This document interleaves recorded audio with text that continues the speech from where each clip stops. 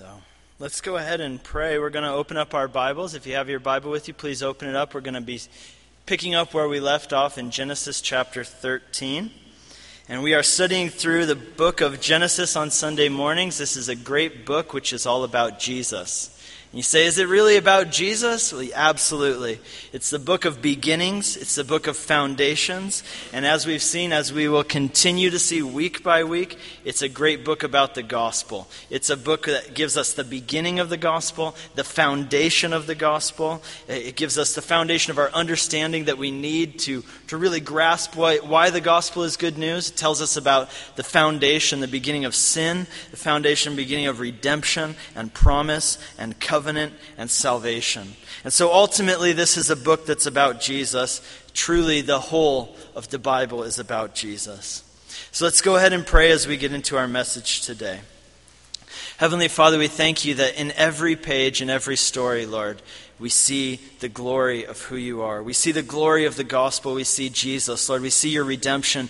That, Lord, you cared about us. You loved us so much that you became a man.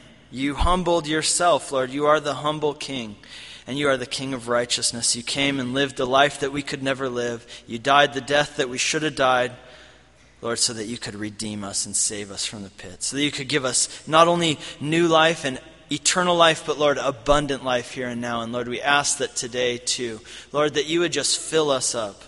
Lord, that we would truly receive the fatness and the richness of all that comes with walking with you, of all that it means to know you and have a right standing before you. And Lord, I pray that all of us here today, we wouldn't leave without a right standing before you, without knowing what truly makes us rich. And we pray that in Jesus' precious name. Amen. The title, if you looked in your bulletin of our message today, is Two Ways to Get Rich. And the focus of our study is really going to be looking at two different men, Abram and Lot. Lot is Abram's, he's kind of like his redneck nephew. He's a bit of a knucklehead. Abram's always having to bail him out, and we're going to see him have to bail him out here in our story. Some of you are really going to relate to this. You're going to say, I know who that guy is because I have a bunch of those people in my life. Hopefully, you are not that person in somebody else's life. But as we look at Lot and Abraham, or Abram, at this point, our focus is going to be looking at two divergent attitudes, two different attitudes about what constitutes wealth, and how our faith in the true and living God and our relationship with Him should affect our attitudes towards money, possessions, and what it means to be rich. And what we see is that God's Word teaches us that there's a difference between having a lot of stuff and being rich in the truest, deepest sense of the word. To be truly rich, what we see in the Bible, is to have a right standing before God. And what we're going to see is that Abram, in these chapters, he pursued that kind of wealth. The true wealth, which is really a quality of life. Right? It's a quality of life both physically and spiritually, which only comes through walking in a relationship with God. What we're going to see, though, is that Lot, on the other hand, he pursued only material wealth, only material gain. And my hope is that as we contrast these two men and their attitudes towards wealth, that we would desire and choose to live not like Lot did, but like Abram did, that we would make the choices that Abram did so that we could truly become people who are rich in the truest sense of the word. So today we're going to be looking at chapters 13 and 14 and dipping slightly into chapter 15 of Genesis. It's a big chunk, but I'm going to break it down for you like this. The first part is going to be about the faith of Abraham and the worldliness of Lot. And the second part is going to be about the faith of Abram and the riches of God. So let's begin. The faith of Abram and the worldliness of Lot. And we're going to start chapter 13 from the beginning for context. Abram went up from Egypt, he and his wife and all that he had, and Lot went with him into the Negeb. Now Abram was very rich in livestock, in silver and in gold, and he journeyed on from Negeb as far as Bethel, to the place where his tent had been at the beginning between Bethel and Ai, to the place where he had first made an altar. And there Abram called on the name of the Lord. And Lot, who went with Abram, also had flocks and herds and tents, so that the land could not support both of them dwelling together, for their possessions were so great they could not dwell together. And there was strife between the herdsmen of Abram's livestock and the herdsmen of Lot's livestock. At that time the Canaanites and the Perizzites were dwelling in the land. So if you remember our study last week, here's what happened essentially. Abram had a moment of freaking out. And he took his eyes off the promise of God. He put his eyes on his circumstances. And as a result, he took things into his own hands and he went down to Egypt, which was really a bad move. And in Egypt, he did something really crazy and terrible. He sold his wife to Pharaoh into Pharaoh's harem.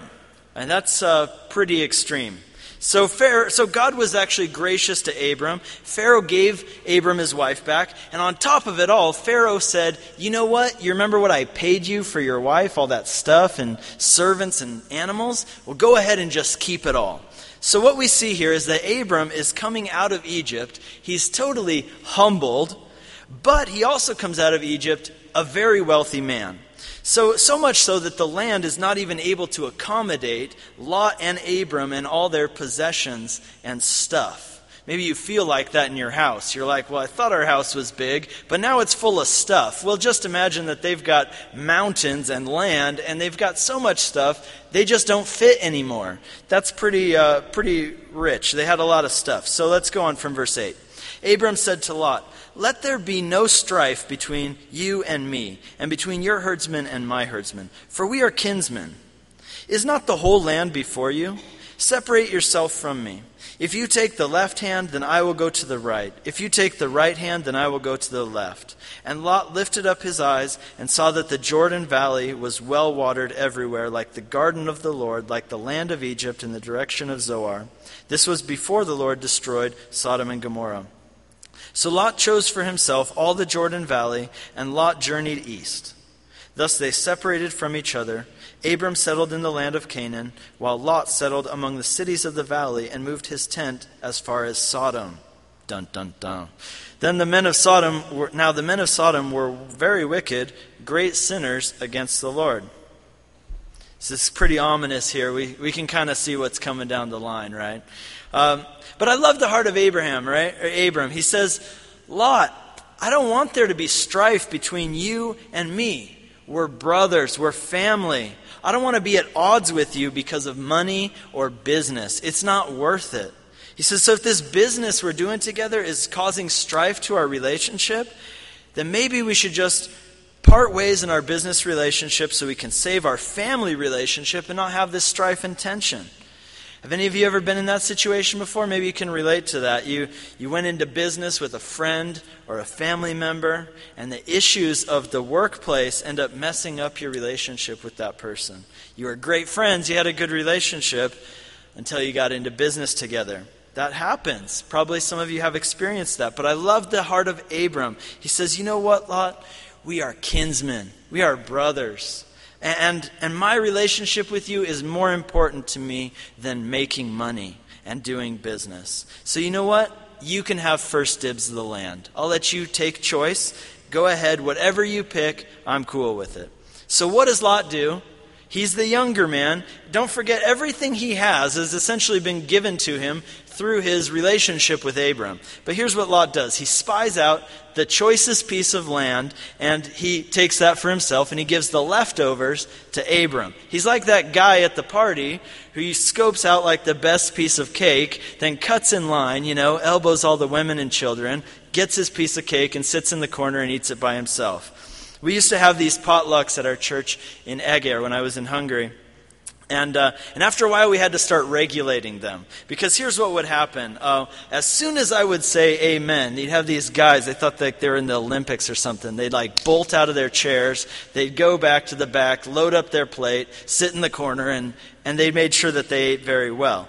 You know what I mean? To the point that the people who are serving, serving other people, bringing them stuff they needed to eat and cups and all that, they didn't get anything to eat. But there are these few guys who, they usually didn't bring anything to contribute, but they made sure that they ate very well.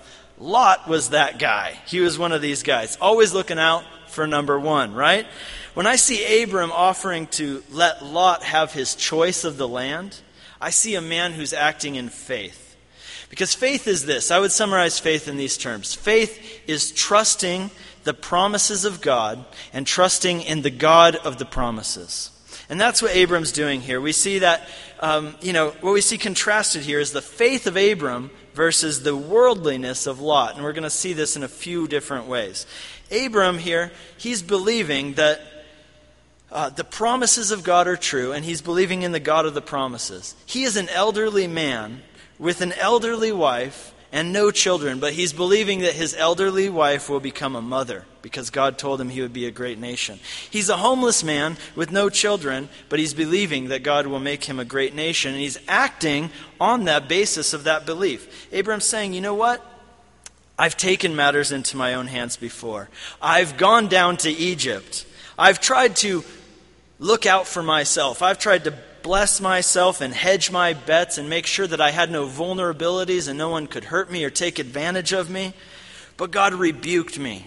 And I see now that that kind of thing is worldly. It's not right. It's not acting in faith. So now I'm going to trust God.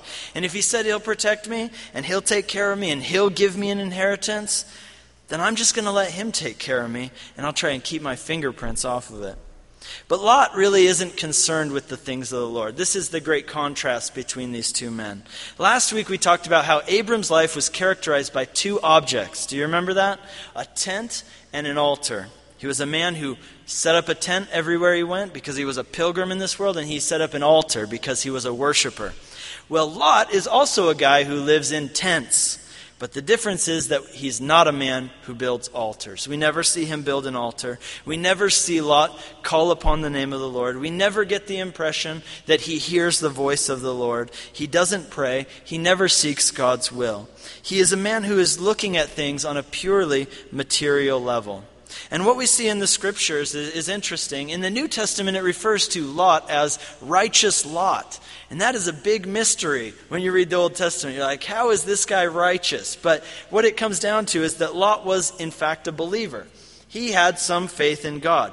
But what we see here is that although he was a believer, he's living on a very worldly level. He's thinking and planning his life out in a very worldly, materialistic level. He's looking at market share instead of seeking the Lord. He's looking at cost analysis and looking at strategic business plans, what he can do to make himself an affluent man and reach his goals. He's looking at where the greenest pastures are, the best place to make money is, but not seeking God's will. Not building altars, not worshiping, not considering even where the best place to raise his family would be. So Lot chooses this land around Sodom and Gomorrah. And I mean, even thinking about that. Hey, I'm just going to move my family to Sodom and Gomorrah. That sounds like a bad idea, right? Lot chooses for himself the whole plain of the Jordan, and it says that he moved out towards the east. Now, there's a lot of symbolism in the Bible, and in the Bible, this idea of going east is very symbolic, especially in the Old Testament. East is the place where you get further from God. In Genesis chapter 3, we read that Adam and Eve went out from the presence of the Lord to the east of Eden. That's very symbolic. And then Cain, do you remember that? He kills his brother. God gives him the chance to repent. He says, I'm not going to repent. And it says that he headed out from the presence of the Lord, again, to the east of Eden, even further east. And here Lot goes east, and that's very symbolic. He goes towards Sodom and Gomorrah. What is Lot doing here? We could summarize it like this. He is getting farther away from God because he is in search for economic prosperity only.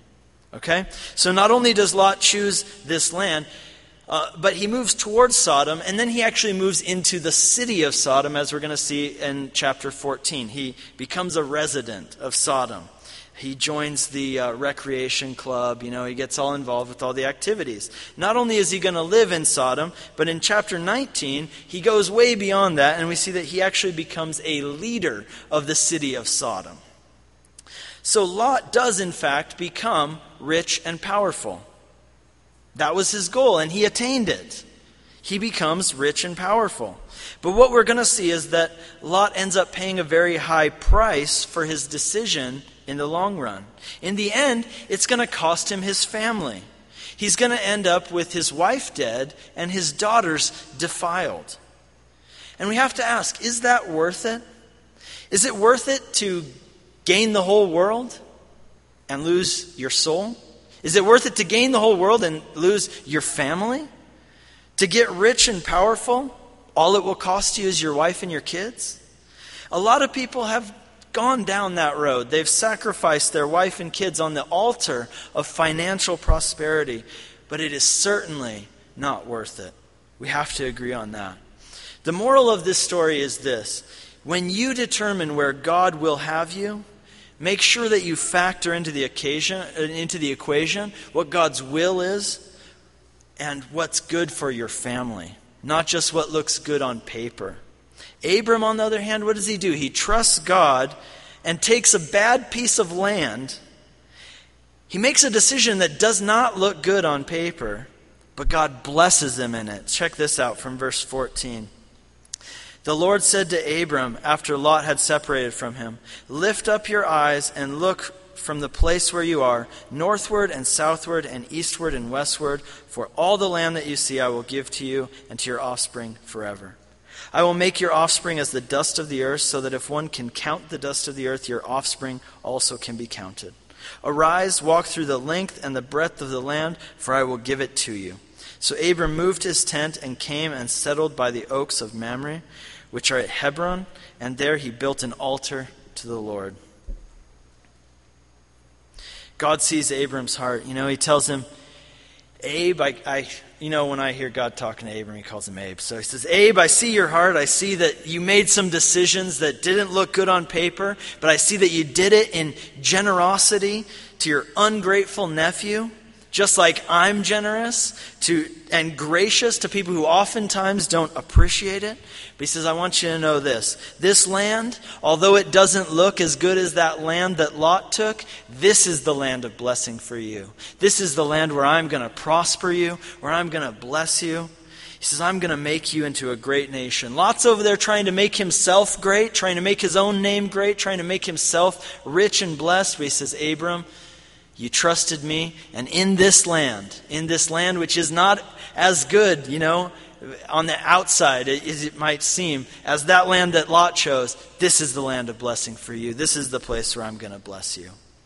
And he might even have said, it may not look like it right now, Abram, but just keep walking by faith and not by sight, and you're going to see that what I'm doing for you, I'm going to fulfill all my promises.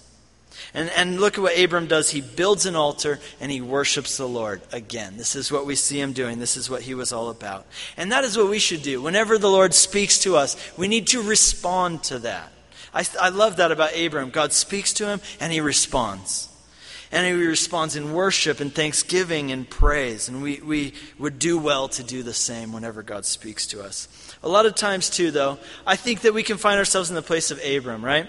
Where we have these promises from God, but we don't really see how the reality of our life at this moment matches up with the promise of God, Like we have these promises from God that in Christ we are victorious. But we don't always feel victorious in our circumstances, right? We have these promises from God that He's working all things together for our good and His glory. But, then you lose your job. The doctor comes in and says it's cancer.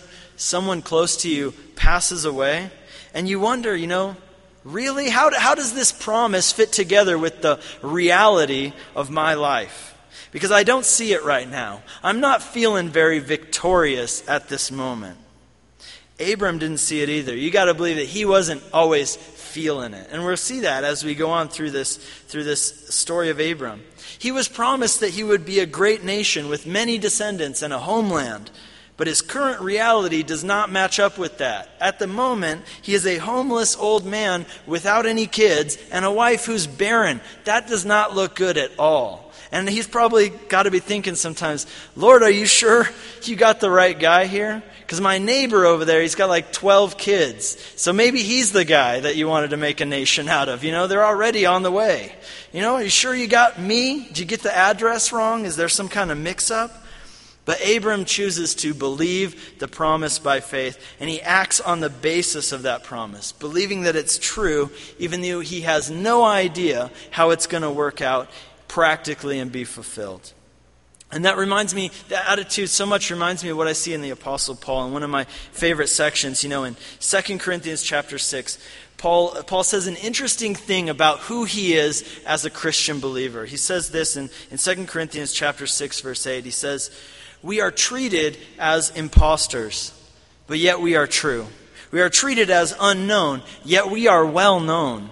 We are treated as dying, and behold, we live. We are punished, but yet not killed. We are sorrowful, yet always rejoicing. As poor, yet making many rich. As having nothing, yet possessing everything." I love that. You know what he's saying? He says, here's who I am in the eyes of the world. Here's what I look like on the outside. I look like I got nothing. I look like I'm just getting beat up all the time and sorrowful and weeping and having a terrible life. But here's who I am in Christ. And this is the reality that I live in. This is who I am. I know this is my true identity, where I'm really at. And really, that's where we got to be at, that no matter what our current material circumstances, this is the life of faith in the promises of God, is that we choose to say, yes, that is who I am. And whatever circumstances I am in, that is who I am. If my life, I look sorrowful, inside I'm rejoicing, because in Christ I have everything. I'm a rich man. So Lot moves on to Sodom, and it looks like a good move on paper, right? It looks like his bottom line is going to increase, and in fact it does. But let's see how that worked out for him. Let's check out chapter 14. And for sake of time, I really don't want to read the whole section out loud. Also because there's a lot of words in there that are really hard for me to pronounce. But if you got your Bible, check out chapter 14. There's a bunch of names that don't mean a whole lot to us. So I'm going to summarize for you what's going on here. Lot moves to Sodom. He moves into town, becomes a resident. And then he finds himself in the middle of a tribal war. There are two factions here. There's the one faction is an alliance of 4 kings, and there's a local alliance of 5 kings. And the 4 kings are invading the Jordan Valley, and they defeat the local confederation of 5 kings. And what they do is that they take Lot captive, and they confiscate all of his property and possessions. So let's pick up the story in chapter 14, verse 14. When Abram heard that his kinsmen had been taken captive, he led forth his trained men, born in his house, 318 of them, and went in pursuit as far as Dan.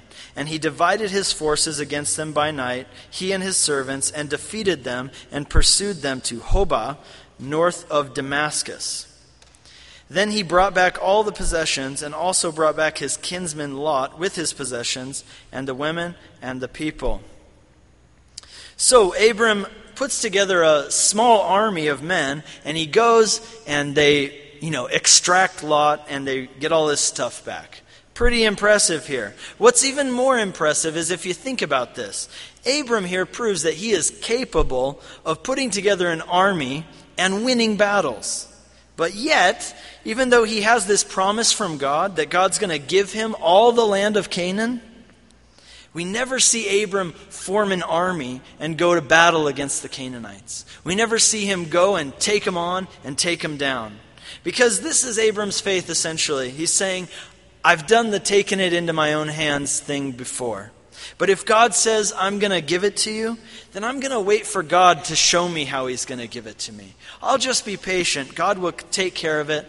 I don't want to have to go and make it happen on my own. I don't want to get my fingerprints all over it.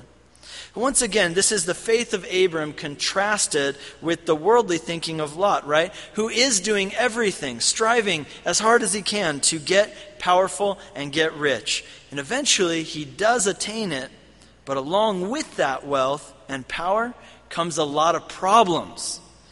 Interesting that Proverbs 10:22 says this, "The blessing of the Lord makes one rich, and he adds no trouble with it."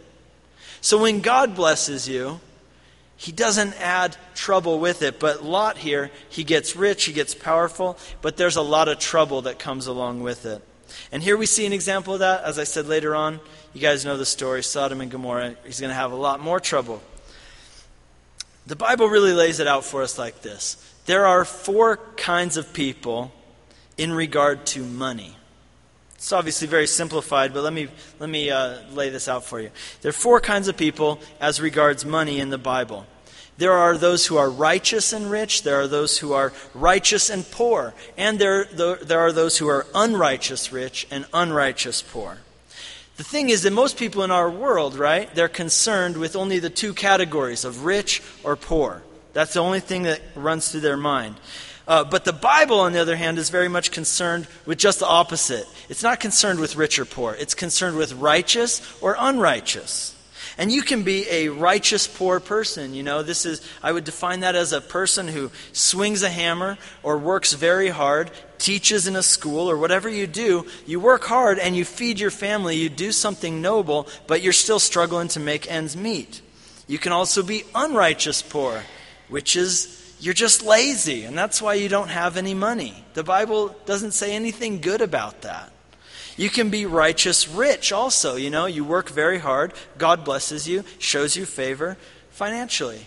Praise the Lord. You can also be unrighteous rich. And that's somebody who gets wealthy through corner cutting, shortcutting, scheming, even lying, taking advantage of others. And really the key is not to say, I want to be rich or I want to be poor, or it's more noble to be poor or it's better to be rich. The key is really to say, I want to be righteous, right? And if God wants to make me rich, then praise be to God. And if not, then praise be to God, because I'd rather be righteous and poor without all the trouble that comes from being unrighteous and rich. And that's exactly what Proverbs 15 verse 16 says, where it says, better is little with the fear of the Lord than great treasure and trouble with it. So if God should make me rich, then I'm able to bless others with the blessings that I've been blessed with. We talked about this 2 weeks ago, about being a conduit of blessing.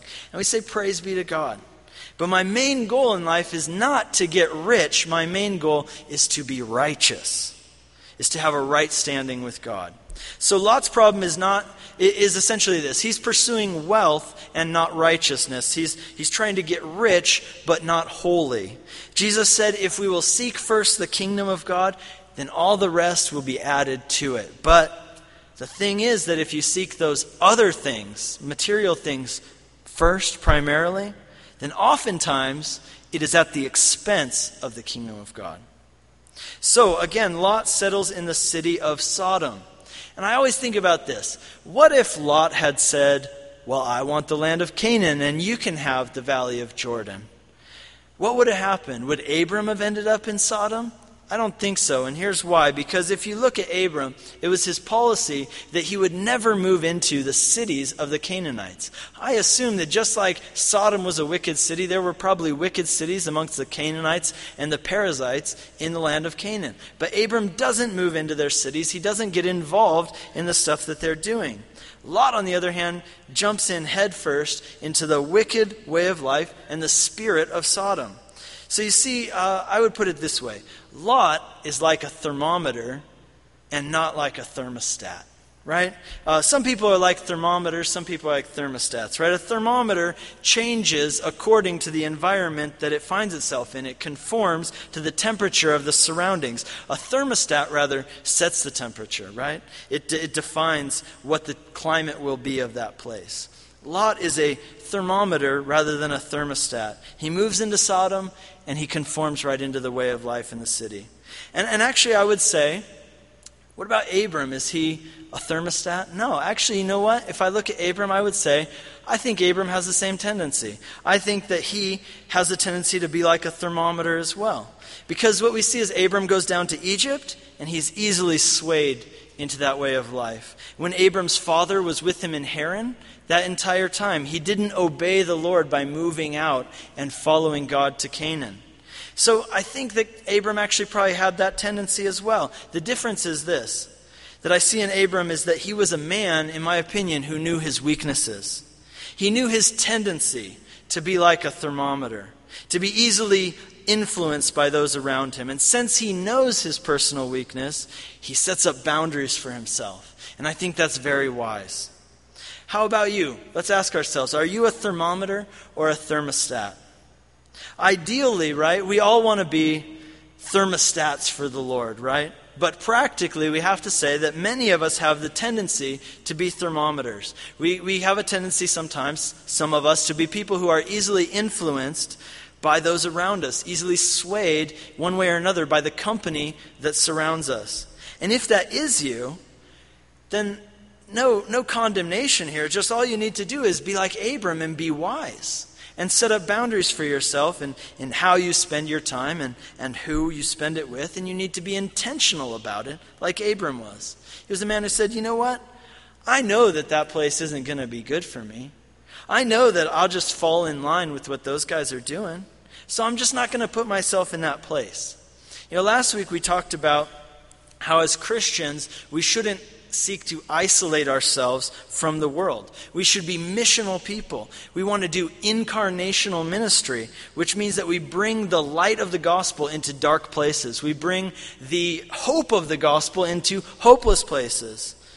But the other side of the coin is that we also have to set up boundaries if we have weaknesses.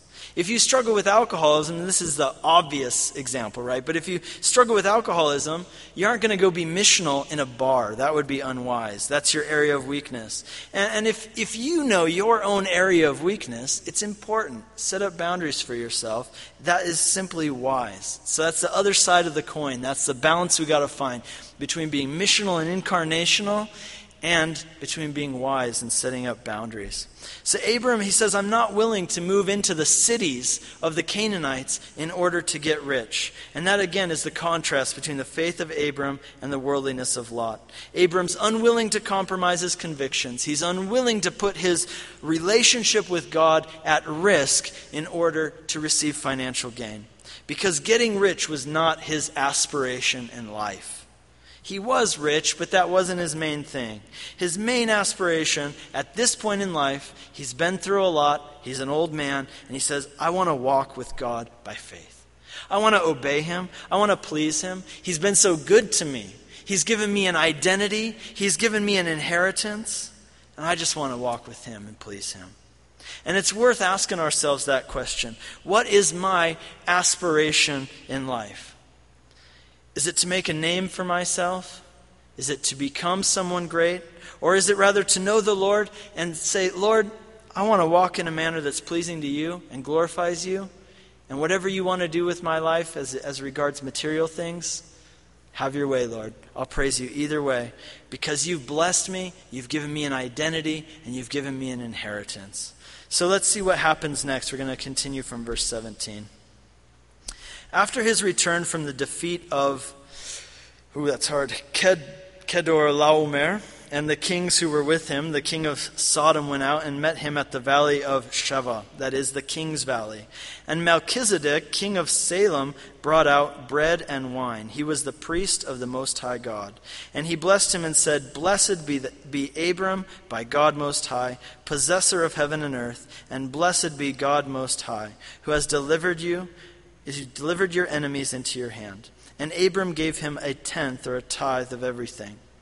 And the king of Sodom said to Abram, Give me the persons, but take the goods for yourself. But Abram said to the king of Sodom, I have lifted my hand to the Lord God Most High, possessor of heaven and earth, that I would not take a thread or a sandal strap or anything that is yours, lest you should say, I made Abram rich. I will take nothing but what the young men have eaten, and the share of the men who went with me. Let Abner, Eshcol, and Mamre take their share. All right, so here's what's up. Abram has this great military victory, and then two kings come out to meet him in the Valley of the Kings. One of them is the king of Sodom, and the other one is the king of Salem, right? These are really polar opposites. They are meant to be different. The king of Sodom is the guy who rules this wicked kingdom of Sodom. And he offers Abram a deal. He says, Give me the people, and I will let you keep the spoils. I'll make you rich, Abram. The king of Sodom, he's like a shady character, right? And he's symbolic of Satan. And he says, Make a deal with me, Abram, and I will make you rich. Compromise with me, and I will make you rich. But what does Abram tell him? He says, No way. I have chosen that I have lifted my hand to God that I will make no compromises with you. I don't want anything you have to offer, and I will not get rich by making compromise with you. But the king of Salem, on the other hand, well, he's a very interesting character. His name is Melchizedek, right? Which means king of righteousness. And he is the king of Salem, which means the king of peace, the kingdom of peace. And he's a priest of the Most High God. And he comes to Abram with bread and wine, the very same objects that Jesus will later bring to his disciples when he institutes the sacrament of communion, because they speak of his broken body, his shed blood on the cross. So Melchizedek blesses Abraham in the name of the Most High God, and Abram receives this blessing and then gives him a 10% of all that he has. This is the first example in the Bible of the idea of giving a tithe as an act of worship. So this Melchizedek, again, very mysterious character. If you look back at chapter 14, there's a list of kings who went to war. There you will find the king of Sodom, but you will not find the king of Salem. So, in other words, this guy just kind of appears out of nowhere.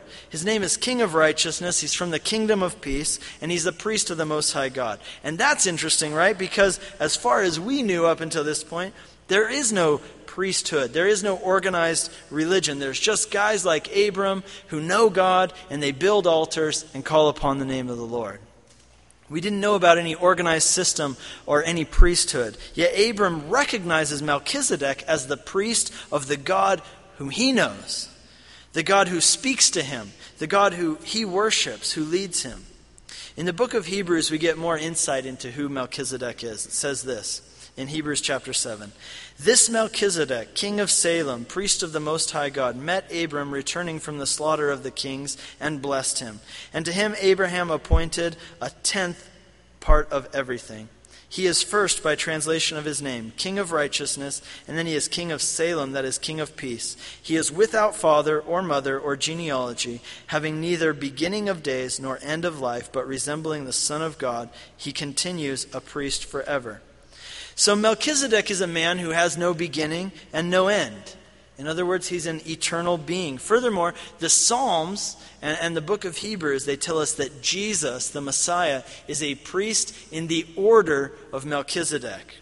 So what does all that mean? It means this. When we see Melchizedek here, we are seeing the first example in the Old Testament of a Christophany, which is an appearance of Jesus, God the Son, the second person of the Trinity, in the Old Testament. You know, Jesus, since he's God, he has no beginning, he has no end. He didn't come into being when he was born in that stable in Bethlehem 2,000 years ago. He existed eternally with the Father and is one with the Father. That's why God's Word tells us this. It says in John chapter 1, it says, "In the beginning was the Word, and the Word was with God, and the Word was God. He was in the beginning with God, and all things were made through him. And without him was not made anything that was made." And that's why it's also so profound what it says in verse 14. It says, "And that Word became flesh and dwelt among us, and we have seen his glory as that of the only Son from the Father, full of grace and truth." And he adds this in verse 18. He says, "No one has ever seen God, but the only God who is at the Father's side has made him known." Now what all that means is this.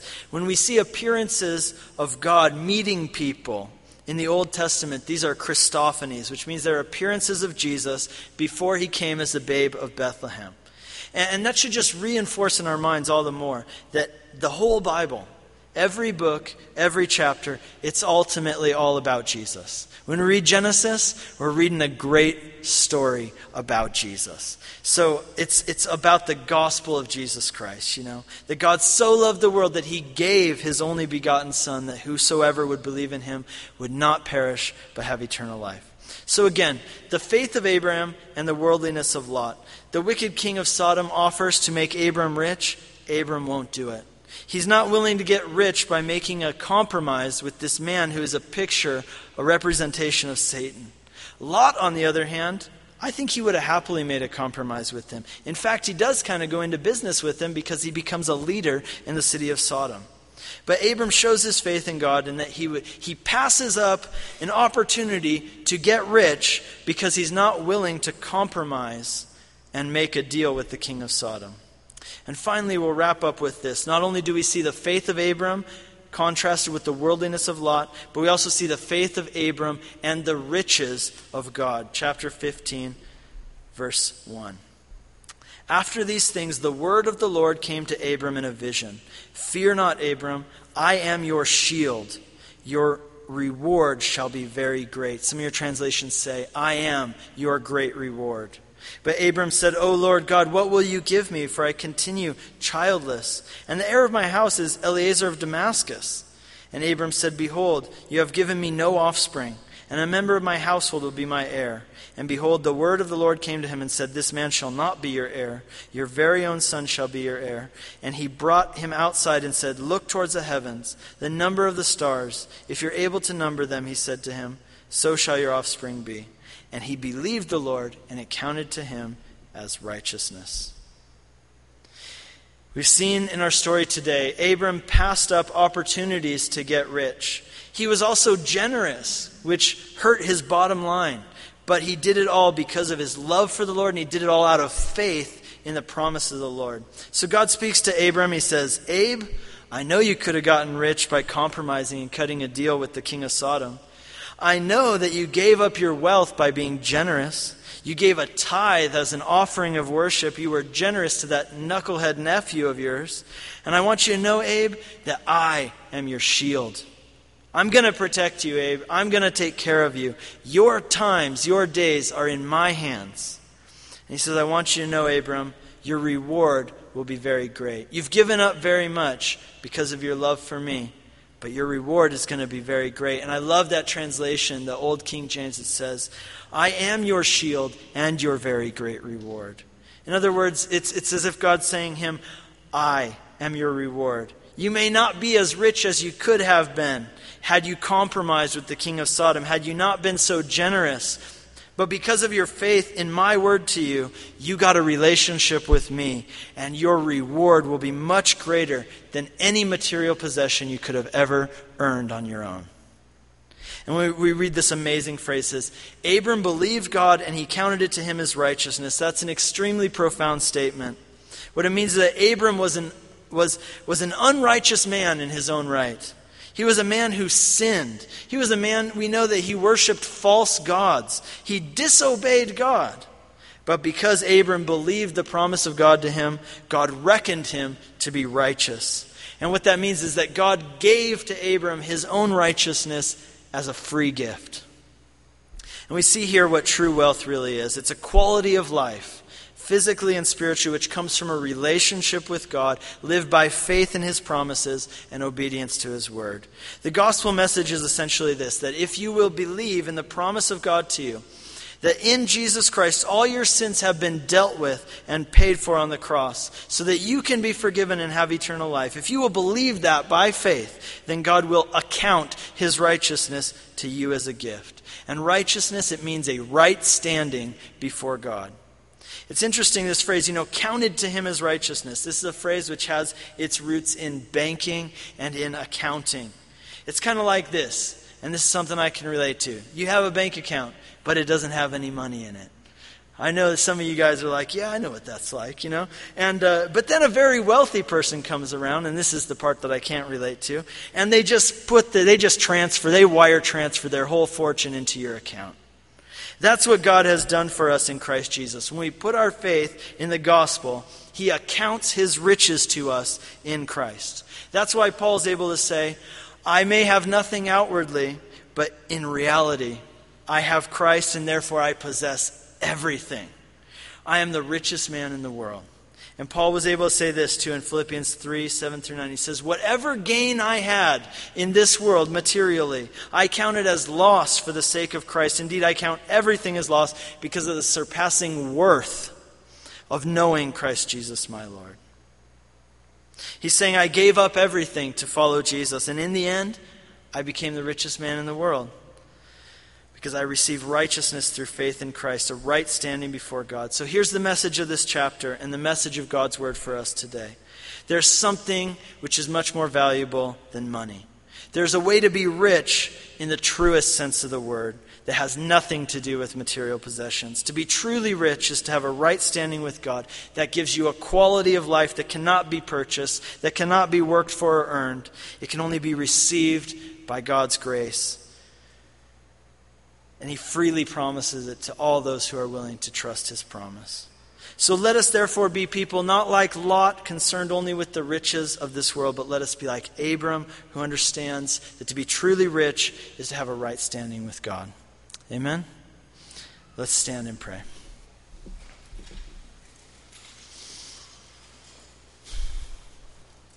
Heavenly Father, we thank you for the example of Abram. Lord, we thank you for this great contrast you bring us between Abram and Lot, Lord, that we would see ourselves in it and we would be able to say, well, that's not where I want to go. I don't want to do what Lot did. I don't want to go down to Sodom and compromise just for the sake of getting rich. I don't want to put my family at risk. I don't want to put my relationship with you, Lord, at risk for the sake of material gain. Lord, thank you that in you, no matter what our circumstances are, Lord, we are the richest people in the world. You have blessed us with every blessing in the heavenly places. Lord, thank you that there is a reality of who we are in Christ that doesn't depend on our outward circumstances. And I thank you, Lord, that you are sovereign and you are good, Lord. And we just come before you now and we say, Lord, we want to be righteous. If there's anyone here today who says, I have never received the righteousness of Christ by faith in the gospel, Lord, I pray that you would impress it on their heart that they would do that now. And Lord, that all of us would have the desire to have a right standing before you and then let you take care of the rest. Lord, help us be people who seek first your kingdom and trust you for the rest. In Jesus' name, amen.